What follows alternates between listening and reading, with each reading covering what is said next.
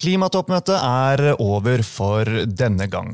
Hva det viktigste man som investor bør sitte igjen med, og ga det egentlig noe boost til grønne aksjer? I mellomtiden, i en annen del av markedet, har gassprisen igjen gjort kraftige byks oppover og vist oss at energiskvisen på ingen måte over. Kanskje det greit å holde på Equinor-aksjer om man kan? Og så har vi smellen i telekom-aksjen ICE. Alt dette her skal vi snakke mer om i dagens episode, og vi skal også innom både sjømat og Blackvik.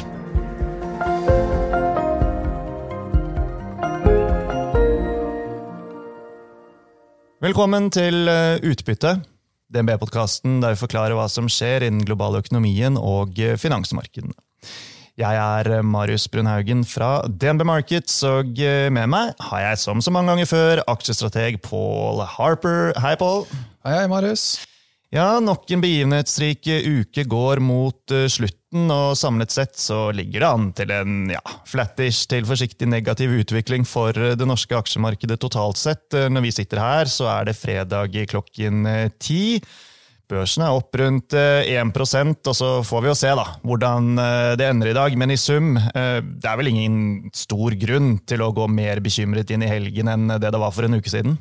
Nei, jeg tror egentlig i sum så det ikke så voldsomt mye som har endret seg, og sesongmessig så det en forholdsvis bra periode på året som vi i akkurat nå, så med mindre noe negativt skulle dukke opp, så virker det som minste motstandsvei fortsatt stigende. Ingen nye varsellamper som blinker på radaren? Nei, for øyeblikket så synes jeg egentlig ting ser ganske stabilt ut. Nå har vi kommet igjennom mesteparten av rapporteringssesongen. Det noen få som gjenstår, men det stort sett mindre selskap, så jeg tror ikke det kommer til å endre konklusjonen på rapporteringssesongen basert på det som ikke har rapportert enda, så det synes jeg ser egentlig ganske greit ut. Og så det egentlig makrotall som gjelder nå, eventuelt kommentarer fra Fed som blir viktigst de neste ukene. For 3-4 uker siden så diskuterte du og jeg og Anne Margrethe Plato og Audun Vikstrand Iversen forventningene inn mot klimatoppmøtet til FN, altså COP26, og hvorvidt det kunne trigge en reprising av grønne aksjer. Hva viser fasiten nå, Paul, sånn cirka 4 uker senere? Ja, så hvis man ser på den S&P Clean Energy-indeksen, så var det en ganske sterk periode gjennom oktober, så det var opp rundt 17%. Starter du litt grann før og tar det litt grann etter, så kan du få enda noen prosentpoeng ut av det, men allikevel egentlig en ganske sterk periode inn mot møtet. Etter det så har det kommet litt grann ned igjen, så det virker som det var en litt sånn buy the rumor, sell the fact, at du kjøpte denne type aksjer inn mot selve møtet, og så når møtet kom i gang, så var det litt mer gevinstsikring. Og som vi snakket om når vi lagde den episoden for cirka en måned siden, kan vi også bare gjenta nå at det liksom å ha en sånn veldig sterk conviction på dette, og de grønne aksjene i det korte bildet, det ikke så lett. Man bør se på dette med litt mer lange briller. Ja, så alle disse aksjene jo sånn at grunnen til å eie det hva du tror kommer til å skje i fremtiden, og da når vi snakker fremtiden så mener vi ikke de neste 2-3 ukene, men de neste årene og neste 10-årene egentlig. Så sånn sett så det jo egentlig ikke noe som kanskje endrer caset på noen av disse aksjene noe veldig vesentlig. Men det klart på kort sikt så blir jo entusiasmen mindre og mer etter hvert som nyhetsstrømmen endrer seg, men i sum så det lange bildet som gjelder her. Og når vi snakker om grønne aksjer, så kan jeg i samme åndedrag informere om at tegningsperioden i forbindelse med børsnoteringen av Edda Wind, den i gang å vare fram til 24. november, og vi i DNB Markets, vi bistår selskapet med noteringen, og derfor så kan vi heller ikke uttale oss og mene noe om selskapet på nåværende tidspunkt, men prospekt og annen relevant informasjon om børsnoteringen av Edda Wind, det finner man på www.dnb.no/emisjoner. Med oss i starten av denne sendingen har vi også Anne Margrethe Plato, som vår bærekraftspesialist på analyse her i DNB Markets. Hei Anne Margrethe, og velkommen tilbake i studio. Tusen takk, Marius. Alltid hyggelig. Ja, nå COP26, som vi så vidt har vært innom, historie. Hva det viktigste man skal ta med seg herfra, mener du, Anne Margrethe?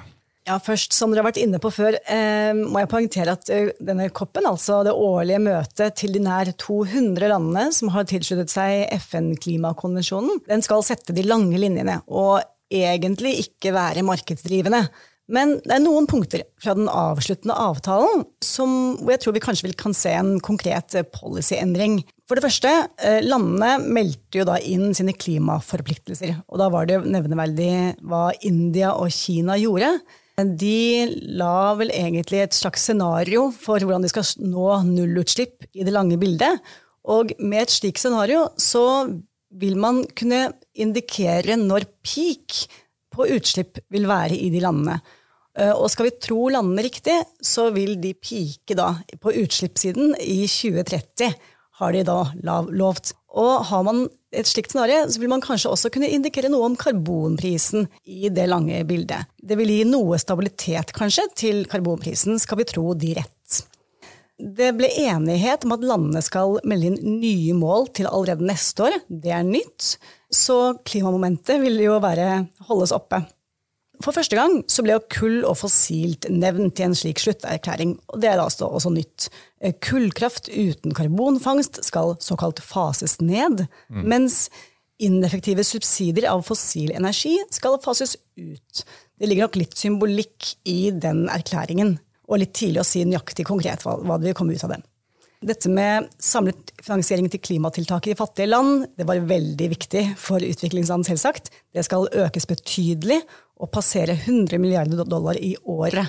Så her vil vi kanskje kunne se en økt kapitalflyt forhåpentligvis. Sist, det ble også enighet om handel av klimakvoter, eller karbonkvoter. Det var et veldig viktig punkt for Norge i denne sammenheng. Utenfor selve avtalen så kom det noen enkeltinitiativ som kan også påvirke kapitalflyt og være interessant for markedet.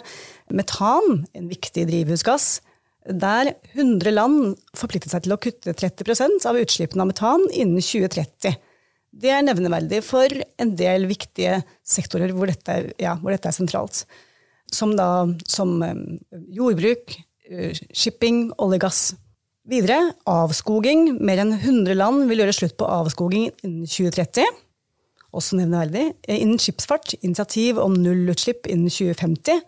Og så fikk denne nye klimaavtalen mellom Kina og USA veldig mye oppmerksomhet. Det lå ganske lite konkret der foreløpig, og mye symbolikk, men allikevel viktig som sådan.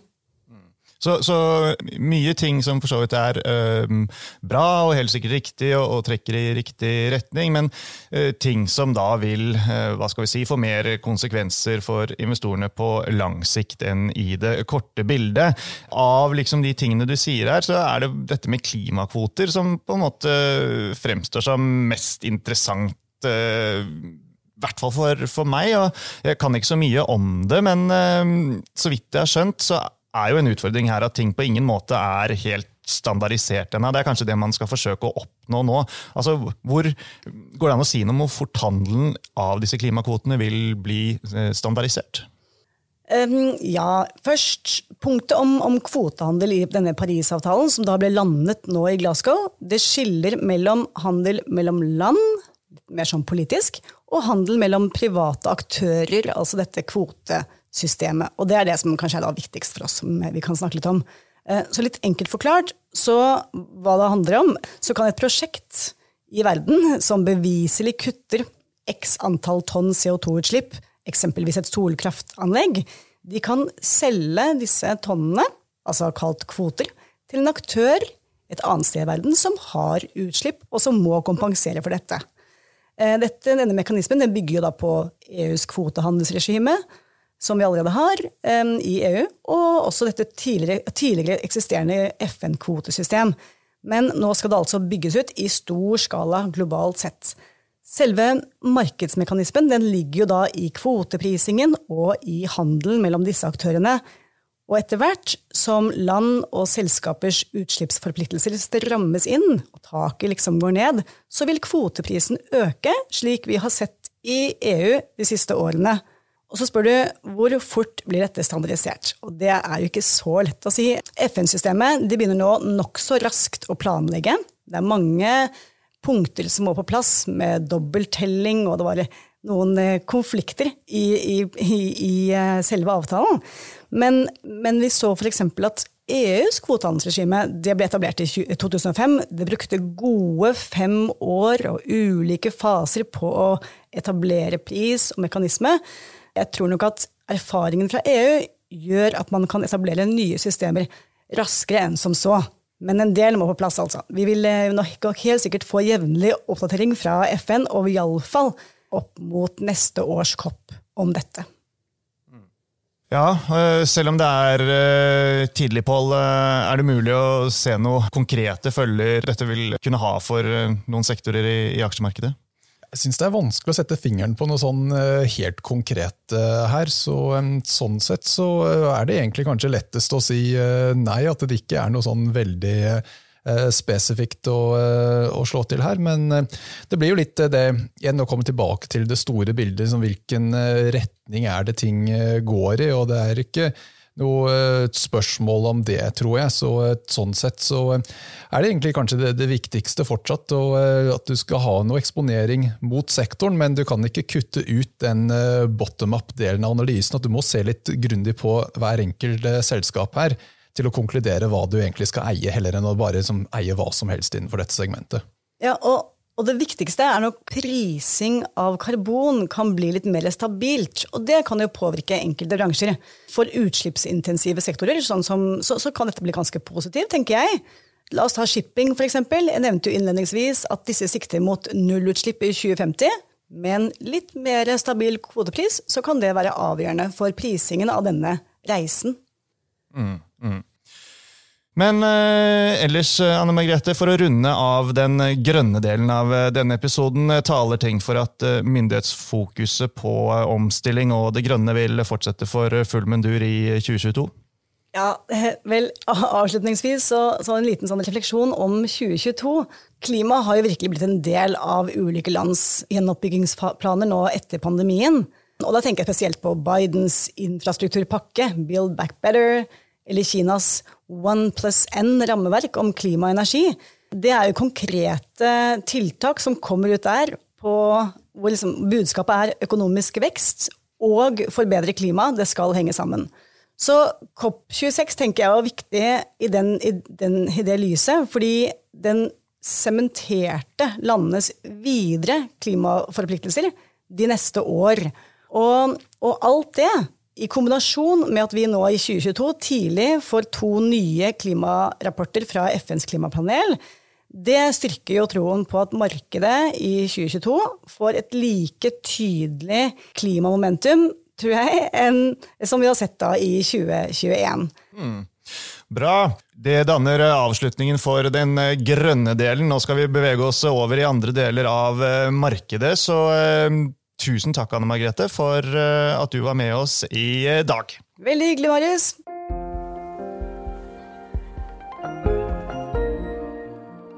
Nå skal det handle om gass, for prisen hoppet 30% pluss denne uken, og Pål, det er jo litt ironisk at gassprisen skyter kraftig opp i det klimamøtet avsluttes. Ja, du kan jo si det, men her var det nok mer det politiske bildet som forklarer denne utviklingen. For gjennom uken så fikk vi da beskjed at Tyskland ikke godkjenner denne Nordled 2-rørledning med en gang. Der tror jeg det egentlig er noen formaliteter det er snakk om, men i det hele tatt så ble markedet da litt grann skremt at det ville da kanskje sørge for at det blir fortsatt skvis på gassleveranser inn i Europa, og det da fikk en ny runde opp på gassprisen etter det. Og vi har jo en aksje som nyter godt av høye gasspriser. Det er aksjen med størst markedsverdi på Oslo Børs, det er nemlig Equinor. Her har analysttimen Holland-befaling og kursmål 225 kroner, og du har hatt den i ukesporteføljen med anbefalte aksjer en god stund, Pål, og du er nok ikke den eneste som er glad for at du har valgt å beholde den i porteføljen inntil videre. Ja, det er jo en aksje som er vanskelig å ikke ha, for fra et porteføljeperspektiv i hvert fall, hvis du har benchmark som Oslo Børs, så er det et større veddemål å ikke ha det enn å ha det. For du har såpass stor vekt i indeksen at selv med den i porteføljen så er vi undervektet i aksjen, og det er nok en av de tingene som de fleste forvalterne sliter litt med, at det er så å si ingen som er overvekt i aksjen, fordi at den er såpass stor del av indeksen. Så hvis Equinor gjør det bedre, så blir det da tungt å klare å outperforme Oslo Børs. Så det er nok en del av grunnen til at vi har det, men så er det også dette her med at gassprisene har en tendens til å følge et sesongmønster, og det er jo da at du får gjerne høye gasspriser på vinteren når det er mye etterspørsel etter strøm og oppvarming og så videre. Og da, når vi bare ser på kalenderen, så er det fortsatt da relativt tidlig på vinteren, så jeg synes det er litt skummelt å da ta et bett på at gassprisene skal kraftig ned allerede i november. Nå kan det jo godt hende at de ikke behøver å stige så voldsomt mye mer, men allikevel så, når man fremdeles blir undervekt med å ha det i porteføljen, så blir terskelen å ta det ut tidlig på vinteren noe høyere enn ellers.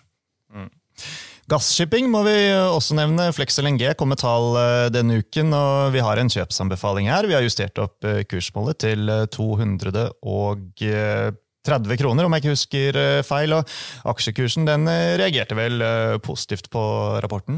Ja, det var bra tall, og de guider litt bedre enn antatt, og noe som er viktig å huske med akkurat Flex LNG, at ofte i shipping så har du perioder hvor det er voldsomt bra lønnsomhet, men det skjer gjerne for selskap som er hovedsakelig spot-eksponert, hvor det da er voldsomt volatilitet i inntjening. Du trenger ikke å huske så veldig langt tilbake at du hadde innenfor stortank rater på over $200,000 dagen, og gikk ikke mange månedene før de ratene klappet sammen igjen. Men i Flex sitt tilfelle da, så har de booket mye av kapasiteten fremover, så de har rundt 60% av inntjeningen nå de neste 3 årene fikset på lange kontrakter, så da har du mye mer stabilitet i inntjening enn det som er vanlig innenfor shipping. Så denne lønnsomheten som det må sies er en superprofit akkurat nå, du kan ikke forvente at dette varer i evig tid fremover, men det kommer antageligvis til å vare en stund til, og det gjør at du da får store utbyttebetalinger i en periode til, som da også gjør at har du hatt glede av å eie denne aksjen gjennom oppgangen nå, så er det ikke sikkert at den klapper sammen nødvendigvis med det første heller. Det sies i shipping at man skal gjerne kjøpe når raten er på bunn og selskapene går med underskudd, og så skal man selge når det er på det mest lønnsomme, men i dette tilfellet så kan det hende at det da holder seg på et lønnsomt nivå lenger enn det som er vanlig. Og selskapets sjef, Øystein Kalleklev, det har vel nevnt før, han er morsom å følge på LinkedIn, han er blant annet aktiv der. Han hadde en sånn veldig konkret take på kvartalet, da la han ut så skrev han Flexicution delivered. Punktum. Ok, men når vi snakker om shipping, så må vi ta med MPC også. Da snakker vi containerfrakt til havs, og her var det også bedre tall enn ventet, og økt guiding også, men ja, så var det sånn, var det nok? Ja, det var et element kanskje av buy the rumor, sell the fact, men så når man ser på grafen, så ser du at den hadde egentlig ikke stiget noe særlig inn mot tallene heller, så det blir jo kanskje ikke helt riktig uttrykk å bruke. Så hun falt til 3% i går når de rapporterte, men når jeg så på dette her akkurat før vi begynte sendingen, så var det opp 4%, så netto så er det nå opp 1% siden før de kom med tallene. Men dette er jo egentlig et godt eksempel på det jeg prøvde å uttrykke tidligere, at det er gjerne i shipping at når ting ser veldig bra ut, det er da du skal sikre gevinst, og man får et visst inntrykk at det er sånn mange investorer har tenkt med MPC, at du nådde den toppnoteringen der i juni, tror jeg det var, og etter det så har aksjen kommet noe ned, til tross for at container har vært veldig sterk gjennom denne perioden. Her tror man også at det antageligvis holder seg bra litt lenger enn antatt tidligere, så jeg synes prising her ser ganske attraktiv ut. Du har aksjen handler på litt under 0,5 ganger NAV. Du har direkte avkastning på litt over 20%, i hvert fall så lenge disse ratene holder. Så sånn sett så det egentlig ganske lett å regne hjem aksjekursen, men det virker som investorene da litt nervøs at nå det as good as it gets, så da skal man gjerne sikre gevinst heller enn å kjøpe mer, og det virker som at det det som preger aksjen litt her. Så jeg synes godt hende at det holder seg bedre lenger enn man tror, men det virker som det har vært mye flere som har villet sikre gevinsten her enn å kjøpe mer. Ja, man vel kanskje litt bekymret for at det skal bli mer ledig kapasitet i havnene etc. Men det vil jo tiden vise. Bare ta med da at analysteamet vårt gjentar kjøpsanbefalingen som vi har hatt en stund, og kursmålet det oppjustert fra 24 til 26 kroner. Laks, det må vi nevne denne uken også, Pål. Som vi sa forrige uke, eller var i hvert fall innom og diskuterte, så virker det som det litt vanskelig for selskapene å klare å innfri forventningene der ute, og til en viss grad kan vi vel si at det samme gjaldt SalMar denne uken? Ja, vi mente egentlig at tallene var ikke så galt, men vi lå jo da en del under konsensus, og det jo det som kanskje mest viktig når det gjelder kursreaksjoner, og vi ser nå i etterkant at konsensus har justert sine estimater ned med rundt 6% ifølge Bloomberg Consensus. Våre estimater jo egentlig så å si uendret, så det ble ikke egentlig noe særlig stort her. Så jeg vil påstå at SalMar relativt til de fleste andre var nok noe bedre, selv om det da ikke var helt klokkerent fra de heller. Så på rapporteringsdagen så falt aksjekursen med 3%, men når man ser på uken totalt sett, så den faktisk så vidt i pluss. Så sånn sett, så ja, jeg synes ikke det egentlig var noe krise dette her, og det var nok hakket bedre enn de fleste andre, men det vel kanskje Måsevold som kom i går, som har vært den som har kanskje samlet sett hatt den beste rapporten, synes jeg, i hvert fall relativt til forventningene. Men sjømat stikker litt ut som et unntakssektor denne rapporteringssesongen. De aller fleste selskapene har gjort det bedre enn ventet, men sjømat da har jo vært blant de få hvor det har sett en ny runde med nedjusteringer i estimaten, og det jo klart litt skuffende. Men jeg tenker det et viktig poeng, da, altså selv om kanskje det kortsiktige momentum litt tøft. Altså selskapene leverer jo gode tall og i mange tilfeller god drift. Altså, klarer man å se på dette med litt lang sikt, så vel sjømat et sted å være? Ja, det jo nettopp det, men det jo litt sånn mange har tenkt lenge, så det ikke egentlig noe nytt i det, og det jo egentlig litt det problemet at det virker som det tar litt lengre tid hele tiden til å nå det punktet hvor du kommer opp til den inntjeningen som mange har forventet. Så du kan egentlig se tilbake flere år i sjømat, og det har det samme mønstret om igjen, at gjennom året så skuffer selskapene, du nedjusterer estimatene, men du lar neste års estimater ligge noenlunde uendret. Så da blir det sånn case at ja, det litt tungt i år, men det kommer til neste år. Og så når man kommer til neste år, så skjer akkurat det samme en gang til, at det ender opp med at du justerer ned estimatene for det året man i, og året etter blir uendret. Men da har man hatt nå flere år egentlig med noenlunde jevn negativ estimatutvikling, og det har jo vært litt skuffende. For selskapene så har jo de kommet relativt greit ut av det likevel, med at PM-multiplene har steget, men da har det jo blitt til nå at sektoren ikke nødvendigvis så lett å påstå billig lenger. Så da trenger man egentlig å få disse selskapene til å levere, og helst da begynne å få litt oppjustering i estimatene. Vi må også nevne den store smellen i Telekom denne uken. Jeg tenker da på Ice Group, som, ja, jeg holdt på å si, uffa meg. Aksjen ned over 60% på torsdag til under 5 kroner. Etter at de annonserte at de nødt til å gå ut og forsøke å hente mye egenkapital. Her må jeg også ta med at vi i DNB Markets skal bistå selskapet med dette. Derfor det begrenset også hva vi kan si om veien videre for ICE. Men det klart, Pål, dette her ikke noe gøy for eksisterende aksjonærer, selvfølgelig ikke selskapet heller, men det jo også en påminnelse om at den risikoen som det ved å være i aksjer. Ja, det jo nettopp det at det jo en grunn til at man skal få høyere avkastning i aksjer, og det at det har høyere risiko som følger med. Og det jo også da en påminnelse litt, samme tanke som vi nevnte tidligere med disse grønne aksjene, at det disse selskapene som har mye gjeld, så jo den risikoen da noe høyere, og da må man gjøre en grundig analysejobb til å sjekke om du tror selskapet har evnen til å betjene den gjelden, eller om det da risiko for utvanning når de da eventuelt kommer i en situasjon hvor de må refinansiere. Forrige uke snakket vi om børsnoteringen av Rivian og markedet som priser selskapet veldig høyt i forhold til hvor langt de har kommet med salg og produksjon. Det noe spesielt du har bitt deg merke i som har skjedd ute i den store verden knyttet til aksjer denne uken, Pål? Nei, det har jo egentlig ikke vært kanskje de helt store nye tingene. Som du sa i starten, så har jo børsen gått sånn relativt sidelengs denne uken.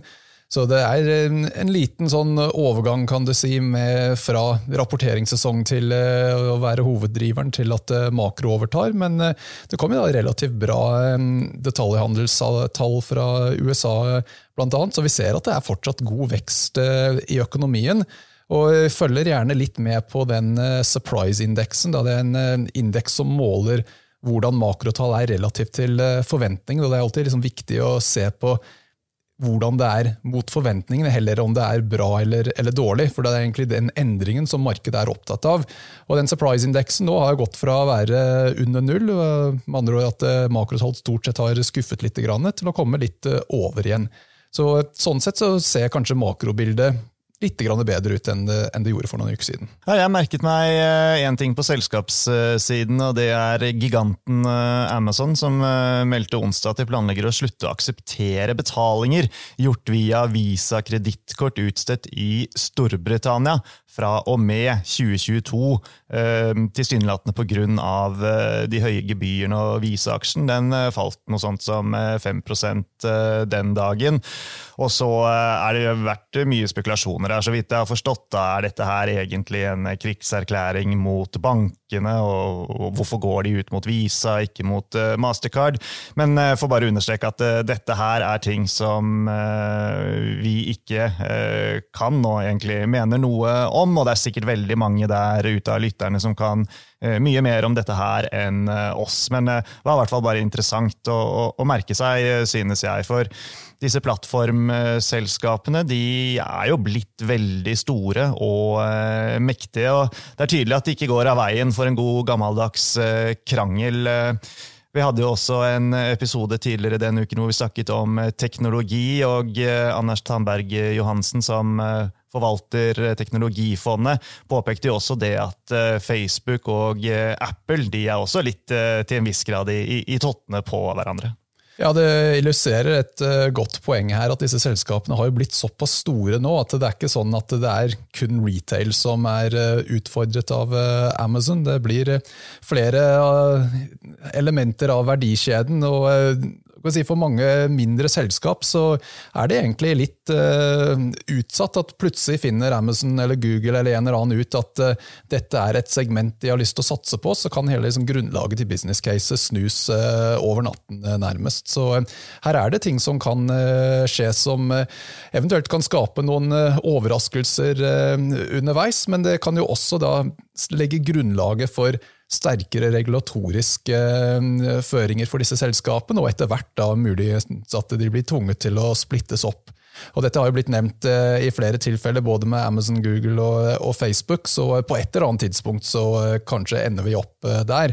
Men de bruker mye penger på lobbyvirksomhet og så videre, så de kommer nok til å gjøre alt de kan til å utsette den datoen hvor noe sånt skulle skje, men det fortsatt da en risiko i mellomtiden for mange mindre bedrifter. Ellers, hvis vi ser inn i neste uke, da det Thanksgiving, og etter Thanksgiving så kommer Black Friday, butikker slik som Elkjøp og XXL her hjemme. De har startet allerede, og sikkert mange andre også. Nå det Black Week som gjelder, Pål. Hverken du eller jeg har vel strengt tatt såkalt sort belte i shopping, men det vi vet, det jo at dette her en viktig del av omsetningen til butikkene. Og man kan vel si at dette viktig for alle retailerne på Oslo Børs. November har liksom blitt den største salgsmåneden i fjerde kvartal for de aller fleste av disse. Ikke desember, som man kanskje skulle tro inn mot jul. Så bra salg knyttet til Black Week, det veldig viktig.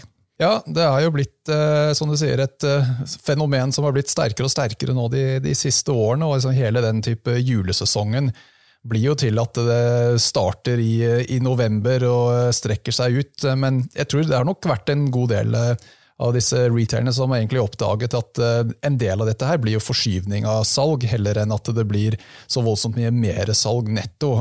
XXL gikk jo på en smell rundt dette her for et par år siden, for det jo litt sånn at kutter du prisene, så slår jo det ut på marginen etter hvert. Men det jo litt varierer mellom selskapene hvor viktig dette Det nok kanskje mer viktig for de som selger mer sånne større varer, sånne type consumer durables, som vi gjerne kaller det. Mer sånne type big purchase-greier, heller enn mer forbruksvarer, så da slår det kanskje nok mer ut for komplett XXL og Kid, kanskje enn for Europris. Ja, det nok riktig å anta, og så det heller ikke vanlig, sånn jeg har forstått det da, at disse noterte selskapene kommer med noen type salgsoppdatering etter Black Week, så vi blir nok nødt til å smøre oss med litt tålmodighet og vente til vi får retail-statistikken for november, som da først kommer ut i juleferien, før vi kan si noe mer sånn håndfast om hvordan det gikk med salget i år. Ja, det nok litt mer etablert i USA enn det her i forhold til rapportering rundt dette, så det kommer sikkert noen anekdoter ut, kan jeg tenke meg, men spørs om det blir så voldsomt kursdrivende. Ja. Jeg tenkte vi skulle avslutte med metaverse denne uken. Paul, har du hørt om det? Jeg har hørt om det, men jeg må innrømme at jeg må kanskje si at jeg kanskje noen år for gammel til å egentlig forstå det. Ja, nei, jeg jo egentlig litt enig med deg der, men dette jo da siste buzzordet på tech-fronten. Noen vil kanskje si at det begynner å bli litt slitt uttrykk allerede. For dette her jo på en måte heller ikke direkte nytt. Altså det man snakker om på en måte neste generasjons internett, hvor man for eksempel ser for seg i større grad å møtes i 3D, og så det også mange andre funksjoner. Så liksom, Paul, tenk hvis vi kunne møtes med våre digitale avatarer og spille inn podcast. Vi får nå se om det skjer da, innen vi går av med pensjon, eller hva? Ja, det kan jo kanskje bli en fordel det. Jo eldre man blir, jo mer gunstig det å kunne gjemme seg bak en avatar, så jeg skal ikke si at det nødvendigvis noe negativt, men vi får se om det blir noe eller ikke. Ja, jeg vet ikke. Vanskelig å se at det der skal bli virkelighet, men hvem vet? Uansett, metaverse, investeringsmuligheter i dette, tech, 5G, veldig mye annet. Det var tema for forrige episode av podcasten der vi så på investeringsmuligheter da, i tech-sektoren og fikk en veldig god oppdatering fra vår egen telekom-analytiker Frank Maae og Anders Tandberg Johansen fra Teknologifondet til DNB. Så det var egentlig siste oppfordring. Det dersom dere ikke har hørt den episoden og interessert i tech og det som rører seg der av trender og muligheter, sjekk ut den episoden. Vi runder av for nå, så det gjenstår det bare å si, Paul. Tusen takk for at du var med oss i dag. Takk også til Anna Margrethe Plato, og ikke minst alle dere som hørte på.